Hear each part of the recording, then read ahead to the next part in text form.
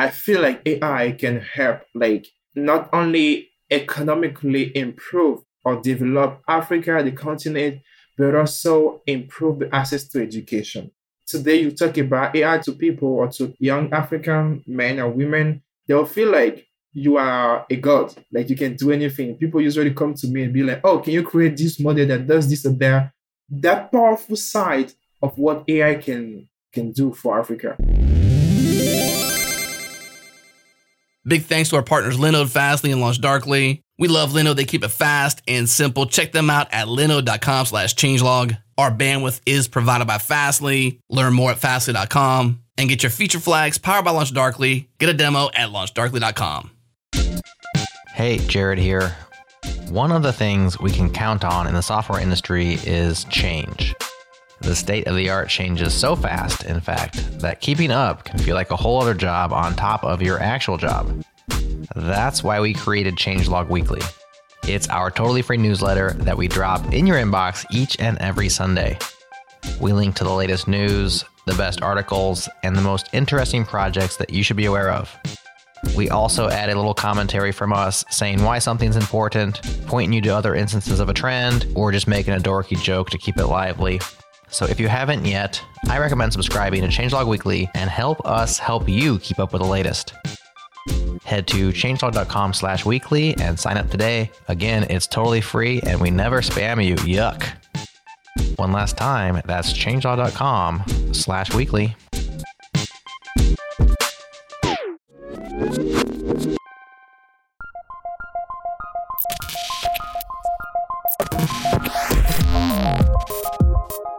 Welcome to Practical AI, a weekly podcast that makes artificial intelligence practical, productive, and accessible to everyone.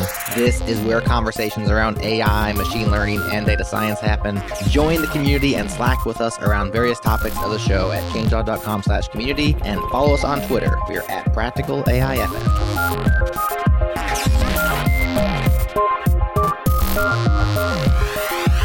Welcome back to another edition of Practical AI. We are the podcast that tries to make AI practical, productive, and accessible to everyone. I'm Chris Benson, one of your co-hosts.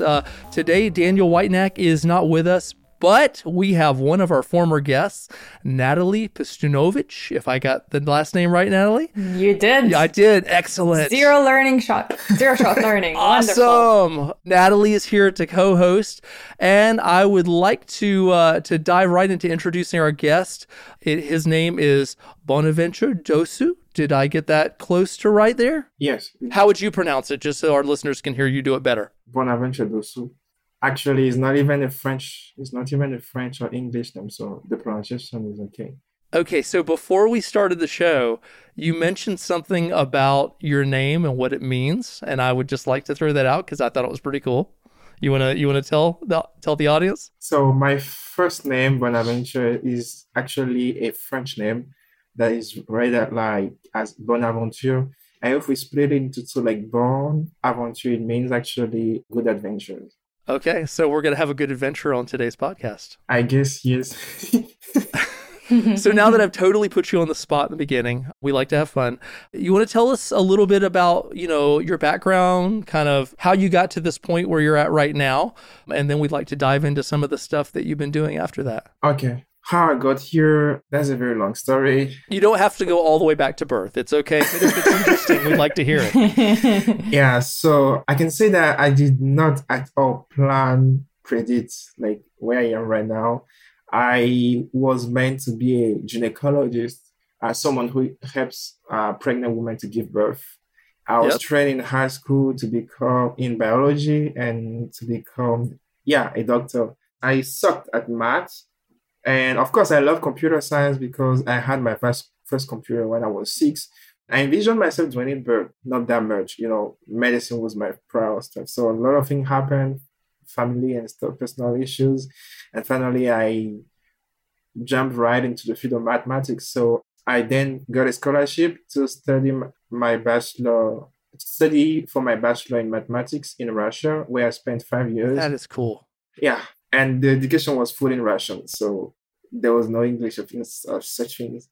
How long did it take you to get up to speed in Russian? Well, I can say 7 or 8 months, at least to know the basics of the language and everything. But then throughout the years at the university, like you don't have any other choice. Like, we did not have any other choice as done like to speak. So I could say we're also like lucky enough because studying math is a kind of studying on universal language, right? So whether you speak good or not the language, I mean, you can still go to the board and write and like you can understand each other. But there are some classes, for instance, like logic or things like that, where you need actually to understand the language and understand the setup of the problem. So it was not so easy, but it was also interesting to try something new out. So before you go on, I'm just curious. You made a jump in there from medicine to math. Yeah. And somewhere you had to make a serious decision on what that was. How did you make that leap? What happened there? So, like I say, I sucked in math. And then he's majoring in it. I'm struggling to follow. This is a great story, though. My dad, I mean, he's actually retired, but he's an architect. So I was living around mathematics. My sister works in finance. She's an accountant. So math is also her thing, but I was the only one who was lagging behind. So what happened is I luckily met a professor when I was back in high school who actually showed me that people don't come into this world. They don't have the gift of being super duper good at math at birth, right? It's something actually that you get trained on. It's a science, so you learn it, right? It's not like someone comes with it. So he transmitted me that passion and that will actually to keep learning. And the most interesting fact about him was I could completely fail let me say, an exam, but he would focus on where I succeeded and give it as example. I mean, it was not only me, but it was many others. So actually, he was not pointing out the fact that the overall grade or score was bad, but he was pointing out your strength. And I knew then that I was sucking at geometry, but then good in arithmetics. And that's where the whole story started because I love to do computation, calculation, things like that. And then I started a lot of training. I could do a bunch of exercises and everything. So high school is divided into two main components or maybe parts. The first part, you first do a 4-year, that's more general. And after you pass a national exam. And then the second part is where now you go into a more specialized field. Like if you want to go to do mathematics, advanced math, then there's a fit for it. If you want to do biology, there's a fit. So I performed well at that national exam in biology, but not in math. So I was now redirected in biology. But in SS1, I met him. So the transition from the last SG4 to SS1 was huge because people who were like top math student and everything, they saw that transformation. They were like, okay, so what happened? And that I would say that's from where the whole passion about math and doing something that involves math started. And then after, I still wanted to become a doctor because that's ever been my childhood dream. But then there came a conflict because I discovered computer science. I mean, I used to, but then I discovered the real computer science, where all the math and algebra behind. It gave me more passion. And on the other side, I also had few friends who were studying medicine back in Benin, and they used to cram books, like anatomy books and things like that. And that's not my thing. I'm not super duper crammer. I prefer when I have the freedom to design my own thinking way to go to the target. Not that there's already pre-existing things you have to learn. I'm also someone who learns from mistakes a lot. So I was like, okay, if you become a doctor, the mistakes here won't be cool. It should be humans' life. So yeah, that was mainly when the thing came. But the big changing factor was when I wanted to come here in Canada to study medicine, and they told us that they do not give that privilege to international students, that I have to be a doctor to have at least a good background before coming over there. And then I'm like, okay, my dream is dead. So then I switched to mathematics, which actually turns out to be a good choice. Yeah, just looking through some of the stuff that you have on your resume, it sounds like you've made the best of a bad situation, I'd say. Yes. Wow, yeah. Even when I was in Russia, I wanted to do mathematics and computer science because I've never started in the mindset of going or becoming a math teacher, right? So I wanted to do something applied. But then my government somehow put me in maths and mechanics. So I was not doing any more applied math, but I was doing poor theoretical math. Well, I had a choice like to change and everything, but I still said, and I was like, okay, let me take it as a challenge. And yeah, it ended up like good. So you're in math, but I know that right now you're in Quebec. Yes. Working in one of the coolest places on the planet Earth doing deep learning. There's still a little bit of a leap to get from math to what you're doing. And I know I haven't revealed like who's advising you and things like that. I'll let you do that. But, Quebec, hint, hint, folks. Anyway, go ahead and tell us a little bit. How did you get into that? So the core of ML, of AI is actually math, like differential equation, statistics, probabilities. And at first, me and my friend Chris, who also knows Mr. Daniel, we were like, okay, we were 1 year from our graduation, and we knew that we wanted to do something that actually was on trend, like something a lot of people had attention to and things like that. So we didn't want to do like the classical software engineering or things like that. We wanted to be more free, and we were people who like giving crazy ideas.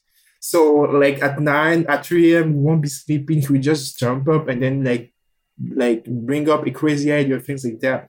So we found out that doing research will be a better choice, right? Because that's when you can try out a lot of ideas. I mean, we did not want to do research in math. And then which field of computer was actually like, let me call it a hotspot? It was AI.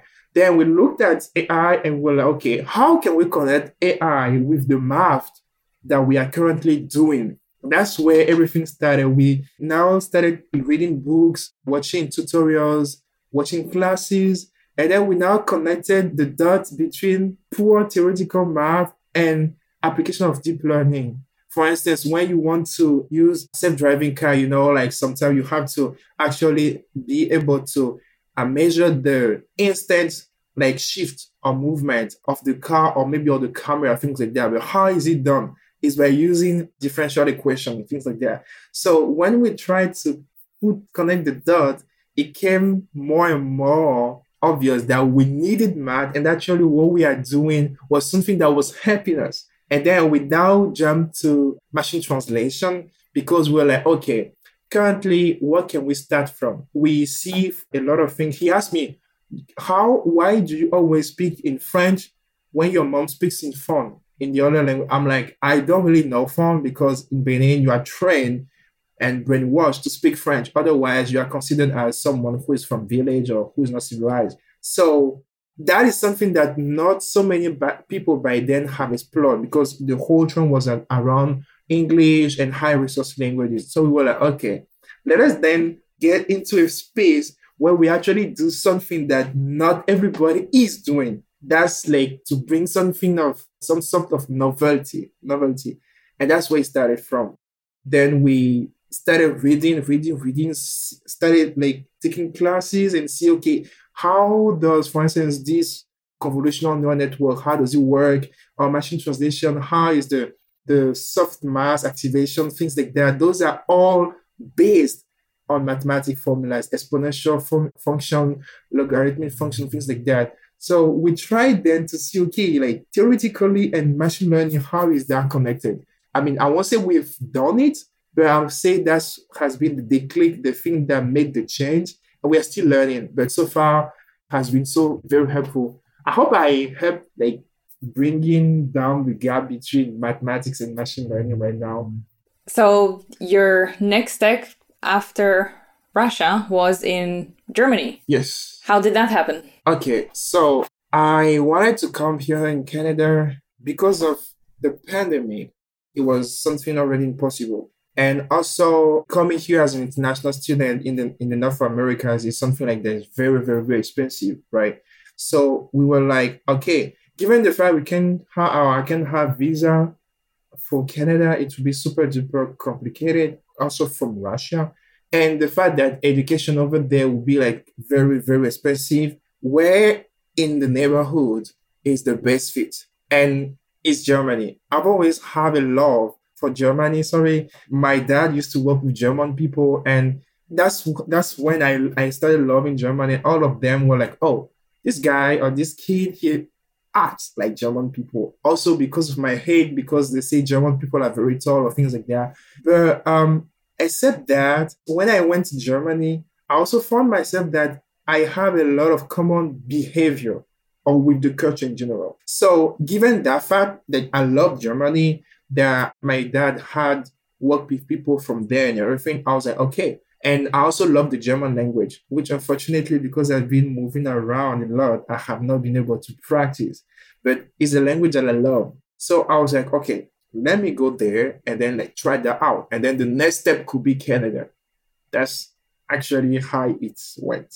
That's what brought you to Canada. I mean, Canada was not predicted this soon. I predicted Canada potentially when I will be finishing my master, but it happened just few months after I got into my master in Germany.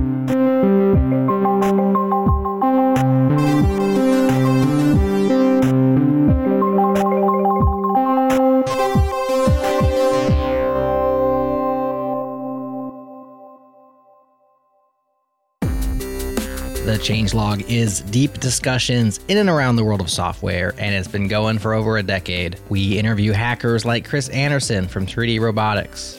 At the time, drones were like Predators and Global Hawks and military industrial, and they were classified and super, $10 billion things. And we had just built a drone with Lego pieces around the dining room table programmed by a 9-year-old. And it's like, okay, that should not be possible. When a 9-year-old can do something that is classified, that literally export control it as munition with Lego, with toy pieces, something important in this world has changed.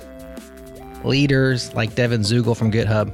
In the 10 to 15 year range or 20 year range, what I would really like is for if you have 3 12-year-olds hanging out and one of them's like, I want to be a firefighter. Another one's like, I want to be a lawyer. I want one of them to say that I want to be an open source developer. And innovators like Amel Hussein. I've yet to kind of see applications at scale that don't use multiple languages, that don't have just arcane stories behind why this weirdo thing exists, Like, all right, when you open this file, you're going to have to turn around 3 times and tap your nose once. It's just the most hilarious stories, But applications are living, breathing. They have craft. That's normal. So I want to normalize weirdness because that's just how applications evolve over time. Welcome to the Changelog. Please listen to an episode from our catalog that interests you and subscribe today. We'd love to have you with us.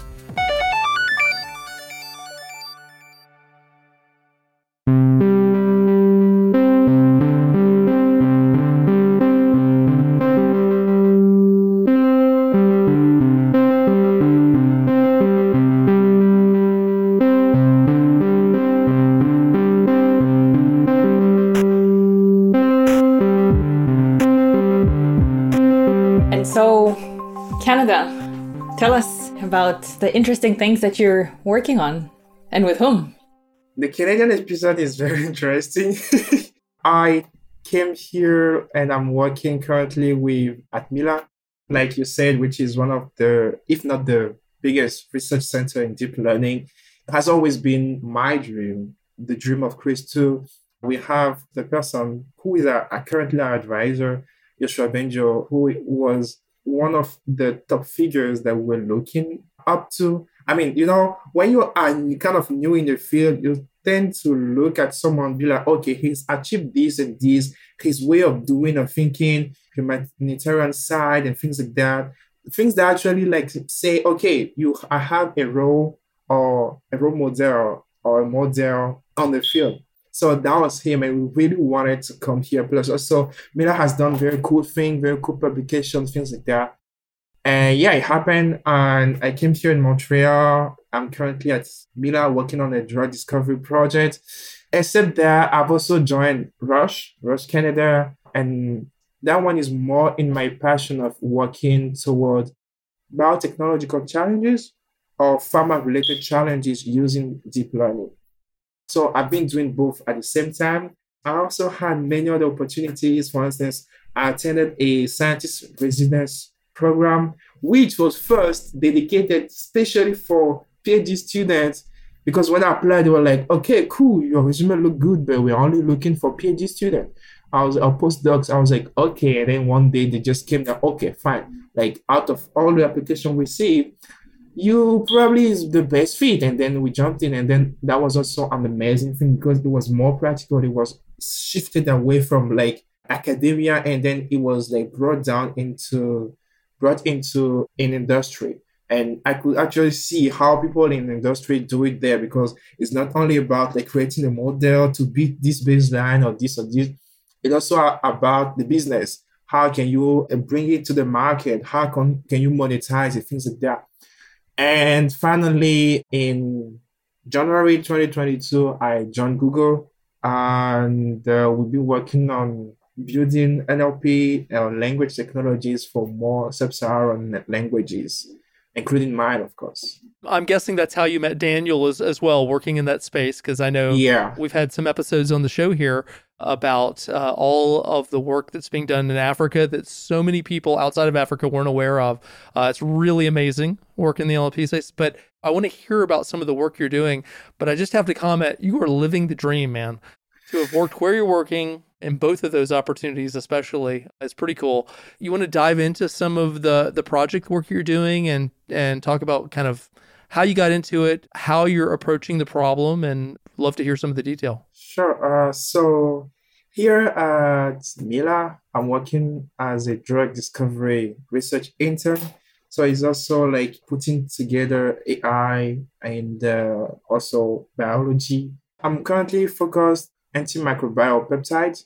So the background is that currently AMR, antimicrobial resistance, is actually been a very big, let me say, threat to the whole humanity. And like big companies like Roche, like the World Health Organization has given that red flag, or alarming it, like if we don't do something to come up with new drugs, then potentially we could be dying from like very simple injury or things like that, because bacteria are becoming more and more drug resistant. So I'm currently working on a kind of active learning framework that will help like generate good candidates, AMP candidates. AMPs, I cannot dive deep in because to explain why AMPs, but they are actually the top one candidate, and all companies who are in the field are really focused on it. So there are some biological explanation about that, but I don't know yet. So coming to the machine learning part and active learning part, where actually we try to maximize the production of good candidates. Now we are doing discovery, right? So we are not like in the mindset of rediscovering or recreating, regenerating what already exists. We want to do new things, or like create or rediscover new things. So that's where the part that we call diversity part comes in. So it's basically like setting up a lot of things. I tried and brought like a lot of ideas, of course, with some other co-workers, my supervisor and co-supervisors. And we tried many bunch of things. And then I actually introduced a graph-based like method that uses actually like connected components to enhance and like to produce more diverse sequences. It's basically the idea is that if I take a reference set that I know that are good EMPs from the real world, because the data set that we are using is from like a publicly available source that have been developed by biologists. So those sequences, the properties are well known. So if I take that and I compare it to what I have, does it like give me good performance according to our metrics? 1, 2, is that statistically different from the initial set? So that's two things. We want it to be actually having the more or equal to the same properties, but at the same time to be different. Because you can imagine a protein, right? When you have like a sequence of the same, you won't do as better as multi different sequences. It's also like a human being when you are specialized in only one thing. Or let me say you are not only good at math, but in life there's not only math, there's also biology, sport, things like that. So you have to be like good, like mixing. That was the main idea, and that's what I have been working on. And I have good results, successful results, and I've written a manuscript for it, like looking forward to potentially sending to submission to a journal. And like I used to tell my partner, this paper will save the world.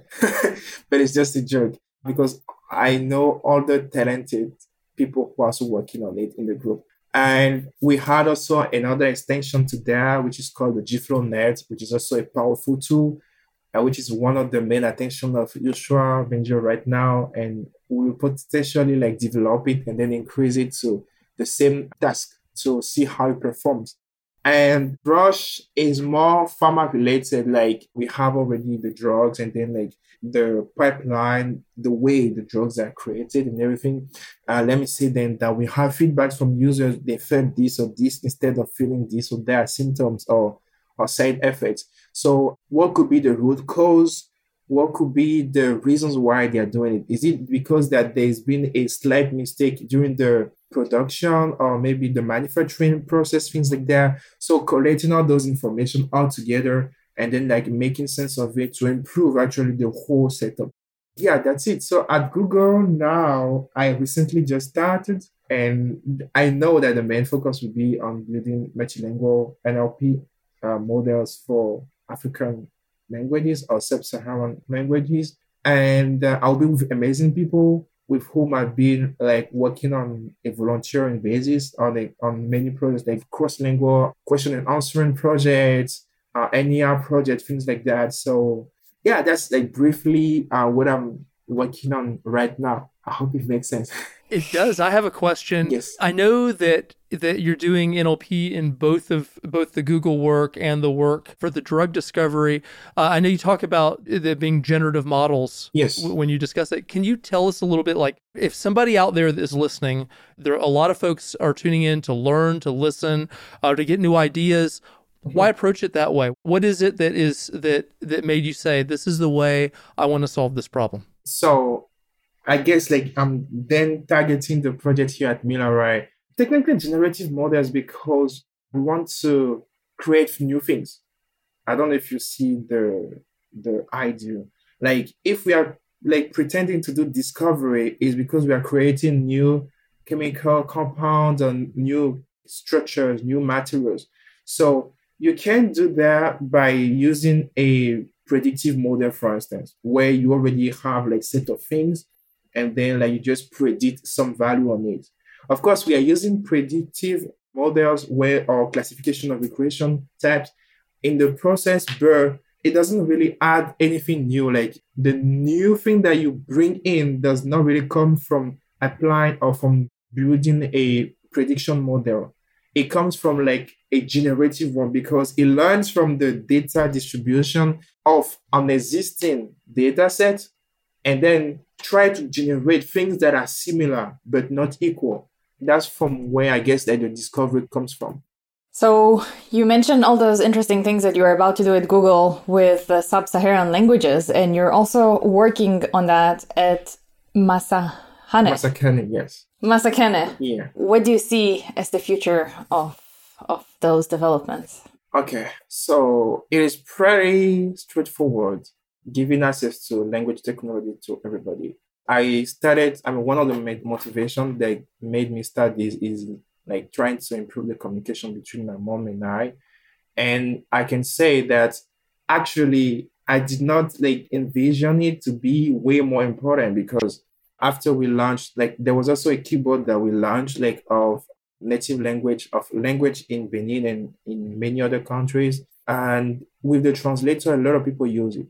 So a lot of artists are using, people who actually create music in the native or local language are using it. So it helps create more content. It helps create more data. It helps actually to improve and increase the representation of the language on the internet, because there's nothing frustrating more than, you come from a country or things like that.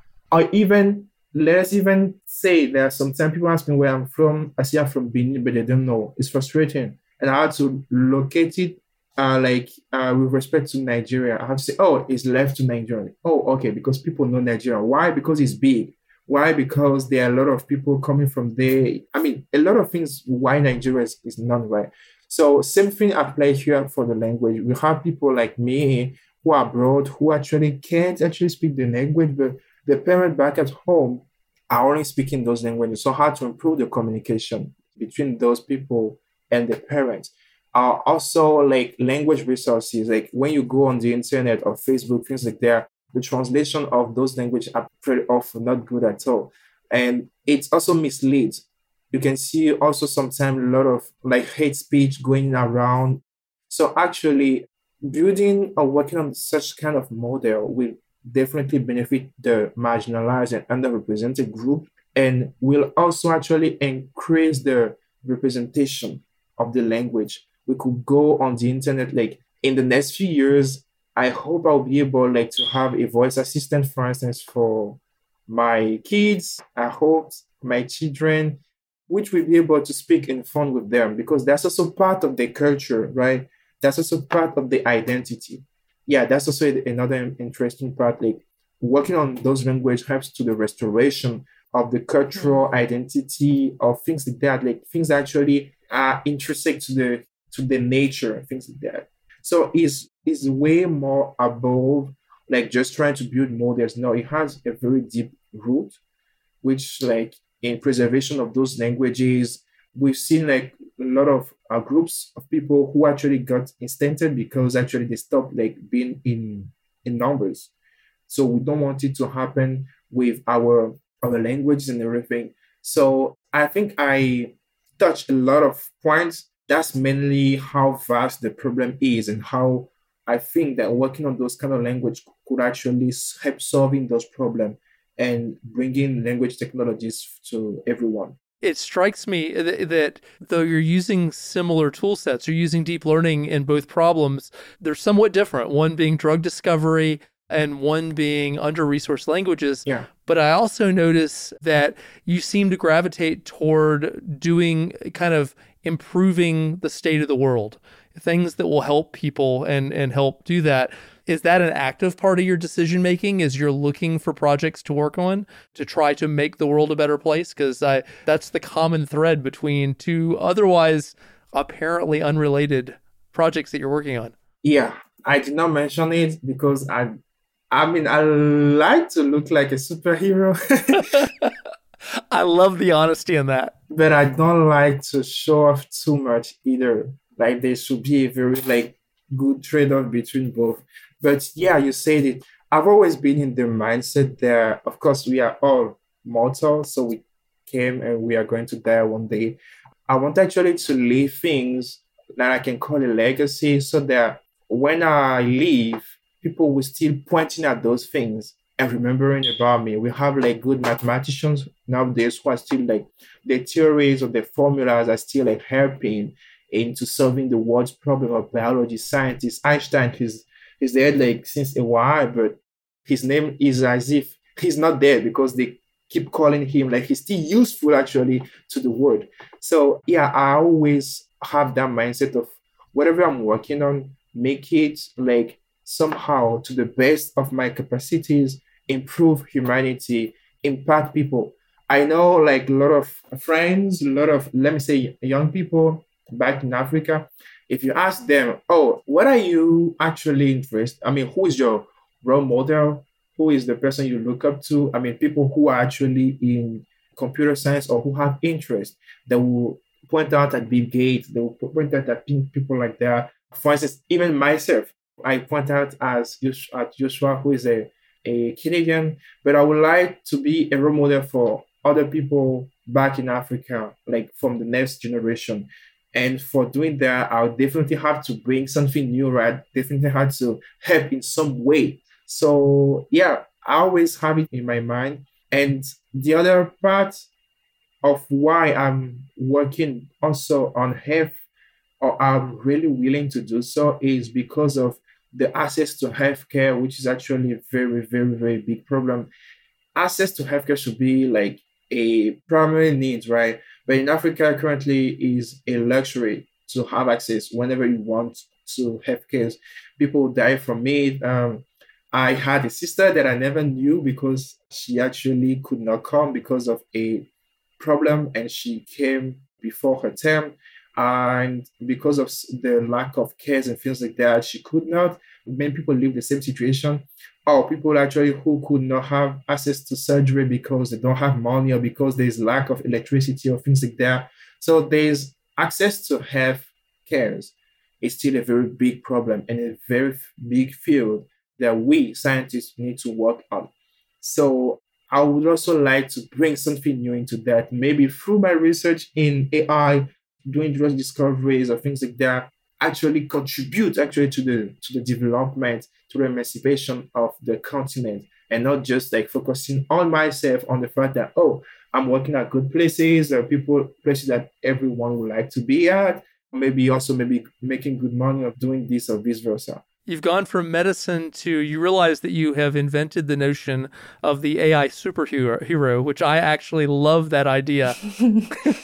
It's a beautiful idea. It's great. Yeah. I would say it's actually the opposite. The fact that I wanted to be not the superhero, but someone who helps, someone who brought to the world, to the continent, to his country when he was alive. That one brought me to AI because I saw it as a tool to do those kind of things. My advice, my friend, is to own it. And the reason I say that is kids will aspire to it. You'll bring the next generation along that way. So what are you thinking about as you look toward the future? You've kind of hit these two spectacular areas as projects, drug discovery, which will presumably have a high impact on medicine in Africa and elsewhere, where you can really impact people's lives that way. And you've also simultaneously addressed a whole different problem that you're addressing in terms of underserved language, under-resourced language to help people communicate better. You've kind of tackled two big things. What are you thinking about in the future? Are there certain aspirations that you would like to say, I would like a swing at that and see what I can do to make it? Is there anything that you can envision yourself after you complete these projects that you might want to go do? I would say education. That's also one of my dreams, to be able to come up with a research institute like Mila or any other places in Africa. Most of the fundings, most of the researchers, even like during this pandemic, most of the vaccine, things like that, they did not come from Africa. We just like waited and wait. We waited and like for people to have solutions and actually have been even suffering to have that vaccines. And at that time, we think people are egoistic, but they are not. They worked on it. They have to care about the people first. I feel like AI can help like not only economically improve or develop Africa, the continent, but also improve the access to education. Because when today you talk about AI to people or to young African men or women, when they don't know like what is it actually, they'll feel like you are a god, like you can do anything. People usually come to me and be like, oh, can you create this model that does this or that? But I'll ask them, can you actually do that by yourself? Because if you can't actually teach a computer in a very sustained way, or if you actually can't do it by yourself, so how are you going to teach it to a computer? Things like that. So there's still that lack of education. There are not so many universities, for institutes, programs that are actually training the people, the young generation, people to come to actually acquire that knowledge, that powerful side of what AI can do for Africa. And for that, like I was saying, one of my dreams is to create a research or to have a research institute in Africa like the Mila, where actually world-renowned scientists could actually come, where actually a lot of research would be ongoing, whether it's on vaccine, whether it's like on promoting the languages, working on tackling healthcare problem of the continent, because we have problems over there that, for instance, here they do not have in Canada or in the US or in France or in Germany. So every continent, every country has its own reality. So one institute that will actually attract investors, that will attract world scientists to Africa, and that will actually make it a bigger hub of AI. I mean, not bigger. I mean, I don't know how big it's going to be, but a reference at least in Africa. If I succeed in making it at least a reference in Africa, that would have already been great. So I talked about education, I talked about healthcare, and like I said earlier, there's also access to language technologies. I hope I'll be still alive to witness that our language is like incorporated into cell phones. So like the keyboard we develop, people are already using it, but the model that we develop, people are not. They have to go to a website to be able to use it. But what if it was integrated into an app? That's something I hopefully wish achieve by this year with my friend Chris. But if there was an app integrated in the phone so that they could just easily use it, like they use Google Translate or things like that. And those language technologies will come from AI and from many other groups, many other sectors, activities like electronics, things like that, to be interdisciplinary collaboration. But still, AI has its own role into creating those technologies so that other fields could use it. So those are the potential three fields and like three ways I feel like AI can impact people's life in Africa. And I've also shared one of my dreams of making one of them like happening. That is so inspiring, and that is so many things, and yet it feels like something that is on your short list, you know. That's kind of like Bonaventure, what is your next 5-year plan? And it's like, I'm gonna do that, and then, you know, in 5 years we'll have you here again, so what's next? Yeah. With all the wonderful things that you have achieved and you will be achieving. I hope to. Well, Bonaventure, thank you so much for coming on as a guest today, and it's very inspiring. I'm looking forward to releasing the episode. I really actually hope some of the parents out there will share it with their kids. And Natalie, thank you very, very much for coming on and co-hosting with me today. That was such an interesting conversation. It really was. It was fantastic. Thank you very much, both. Thank you. Thank you so much for having me. All right, that's Practical AI for this week. Thanks for listening. If this is your first time with us, subscribe now at practicalai.fm or simply search for Practical AI in your favorite podcast app. We're in there. And if you're a longtime listener, do us a solid by recommending the show to a friend. Word of mouth is still the #1 way people find new podcasts they love. Special thanks to our partners for supporting our work, Fastly, LaunchDarkly, and Linode. We appreciate it. And to the mysterious Breakmaster Cylinder for cranking out new beats for us all the time. That's all for now. We'll talk to you again next week.